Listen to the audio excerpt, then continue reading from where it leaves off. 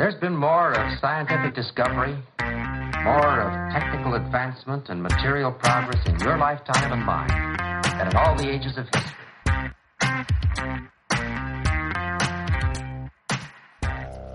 Hi everyone, and welcome to episode 4 of the Recruiting Future podcast. Before we get into the interview for this episode, just a little bit of podcast news. The podcast is still available on www.rfpodcast.com. It's still on iTunes, but it's now been added to Stitcher. Stitcher is spelled Stitcher, and it's an Android and iPhone app. If you've not come across it before, it's a kind of a series of radio stations and podcasts. It's a kind of another way of broadcasting and listening to information, and I would highly recommend it. So download the app from the Google Play Store or the Apple App Store, and then search for Recruiting Future to find the podcast. So that's Stitcher, Stitcher. Now, on to the interview for this episode. So in this episode, I'm interviewing Claire Lewis from Willis. Now, a really interesting interview, this one. Touches on something that I think is an issue for lots and lots of recruiters in lots and lots of sectors at the moment. And that's skill shortages. So Claire is talking about specific skill shortages in her industry and the fairly innovative approach that Willis has taken to dealing with this problem. Again, there's lots of other interesting stuff about the candidate experience in there as well. So it was a really interesting interview, and it is my pleasure to bring it to you now. Hi everyone, and welcome to another podcast interview.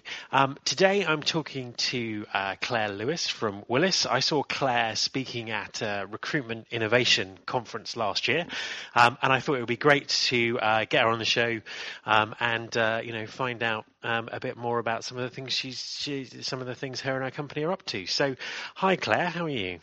I'm very well, thank you, and you? Yes, very good, very good. Would you just like to sort of introduce yourself and tell us who you work for and what you do?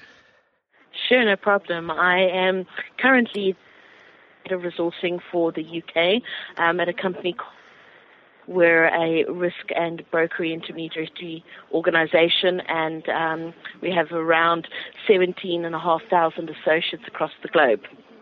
Okay, that's fantastic. So actually, you broke up slightly there when you were actually announcing the name of the company. So it's Willis, isn't it? That's correct. Yes. Yeah, fantastic. So what are your sort of biggest recruitment challenges at the moment?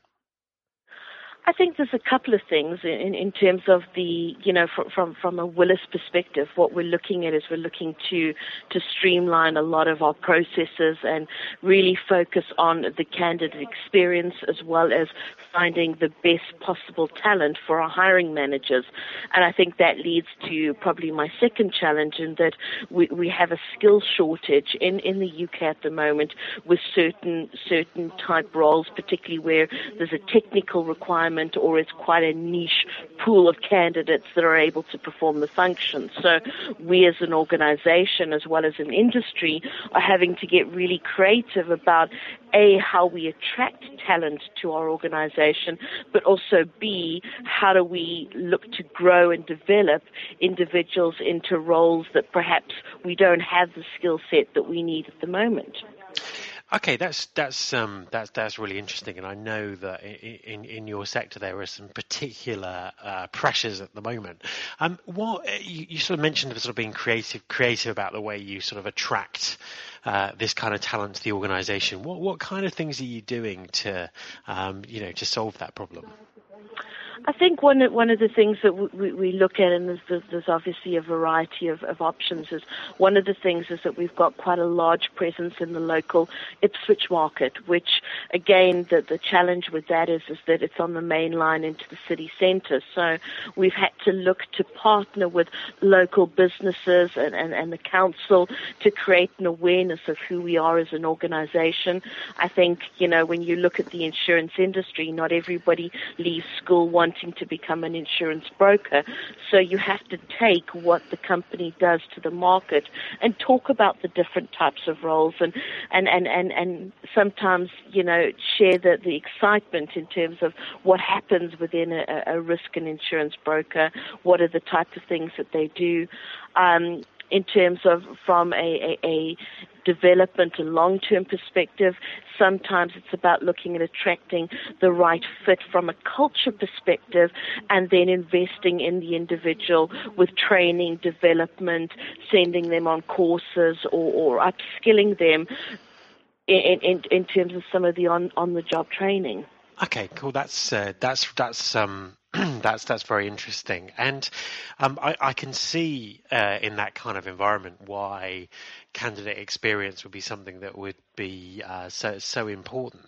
What's your approach to giving a great candidate experience? Are there specific things that you measure, that you look for? How does that work? I think it's one of those things where we're certainly by no means at the point where we want to be, but certainly what we've started to do is that you take the feedback from your candidates where perhaps it's not worked ideally or perhaps where they've had less than desirable experiences at other organizations, and you try and factor in processes to make sure that they don't have the same experience. When you talk to a lot of candidates, often their feedback when it's been less than positive is because, they applied for a job and nobody acknowledged them. They didn't get feedback. The time between them applying and either receiving a negative or even sometimes a positive response is too long. So in summary, what we've tried to do is we've tried to, where possible, make sure that we acknowledge every application. We've tried to decrease the time in which we get back to candidates. We've also tried to make the system slightly more interactive and user-friendly than perhaps you would have experienced had you got onto our website 18 months ago. Okay, so it's kind of a real driver for you. That's really interesting. I think lots of people talk about the candidate experience, but don't necessarily do anything about it. So it's great to hear that you're kind of addressing that. What in terms of sort of innovation for your approach and what you do, what does innovation sort of look like for you? What are you sort of doing or trying for the first time or doing to sort of be different from your competitors this year? One of the things that we've looked at is that we're almost stripping things back and going back to basics. One of the challenges that we have, and it's not just Willis specific, I think it's most organizations today, is that we now have a case where we have 5 different generations working under the same organization. And so whenever you look at your benefits or the way in which you attract talent, you can't just assume that a one-size approach fits all. You have to have various ways of interacting with candidates, whether it's through LinkedIn or Twitter or Facebook. And for the insurance market, which very much is quite traditional in the way in which it attracts talent, we're really having to challenge ourselves to step outside of the way we've done business before. And how are you kind of finding that? Because I know as an industry there are regulations and obviously. Things like social media haven't always been, but perhaps looked upon too favourably in your kind of sector. How are you sort of finding that challenge? It's definitely a multi-pronged approach. I think one of the things that has been particularly insightful is sharing some of those stats with our hiring managers, and it's often the key is the communication and giving them an insight in terms of the marketplace. And when they have insight, they're able to make more of an informed decision. one of the things we also look to do is we look to make sure that we spend a lot of time talking to partners outside of our organization, and that's where your PSL is often so key, because they're the ones that are in the face of the public, if you like. Yeah. They deal with multiple organizations, and they're able to give you some insight of what works and what doesn't work, and you take that feedback and that input and you tailor make it to suit your organization and the different areas that you support. Cool. Okay, so it's kind of all about building that, building that business case. And I think that's an interesting angle in terms of talking to the people who are talking to the candidates on a daily basis. What else is kind of on your radar for 2015? Are there any technologies or approaches or anything that is of interest that you might be doing or thinking about doing? I suppose that yes, it's, as I said, we're looking at stripping back what we do and really getting back to basics and really assessing everything in terms of the various different touch points in our recruitment process.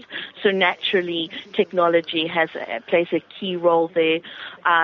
It's a relatively new team that I manage at the moment within the Willis, UK division, and so we really want to get back to basics. We want to get our service delivery a lot more slick and more robust than what it has perhaps been historically. And once we've got those in place, it's then easier to go from good to great. And that for me is always, I suppose, coming from a recruitment background, it's all about getting your basics in place, because you can't be great if you don't have, or if you have major flaws in your fundamental processes. Absolutely. No, I couldn't agree more. I think that's a brilliant approach to be taking. Well, thank you very much for talking to me. It's been an absolute pleasure. Thank you for the opportunity to participate in something like this. Brilliant. Thank you. So, thanks for listening to episode 4 of the Recruiting Future podcast. A great interview from Claire Lewis at Willis there. The next edition is coming soon. I'm editing it literally in the next couple of days. And if you've got a story to tell and you want to appear on a future episode of the podcast, please get in touch. You can find me on LinkedIn. Alternatively, you can email me at matt@metashift.co.uk. Subscribe to future episodes of the podcast using iTunes or Stitcher. It's also available on SoundCloud and at www.rfpodcast.com. Thank you very much for listening.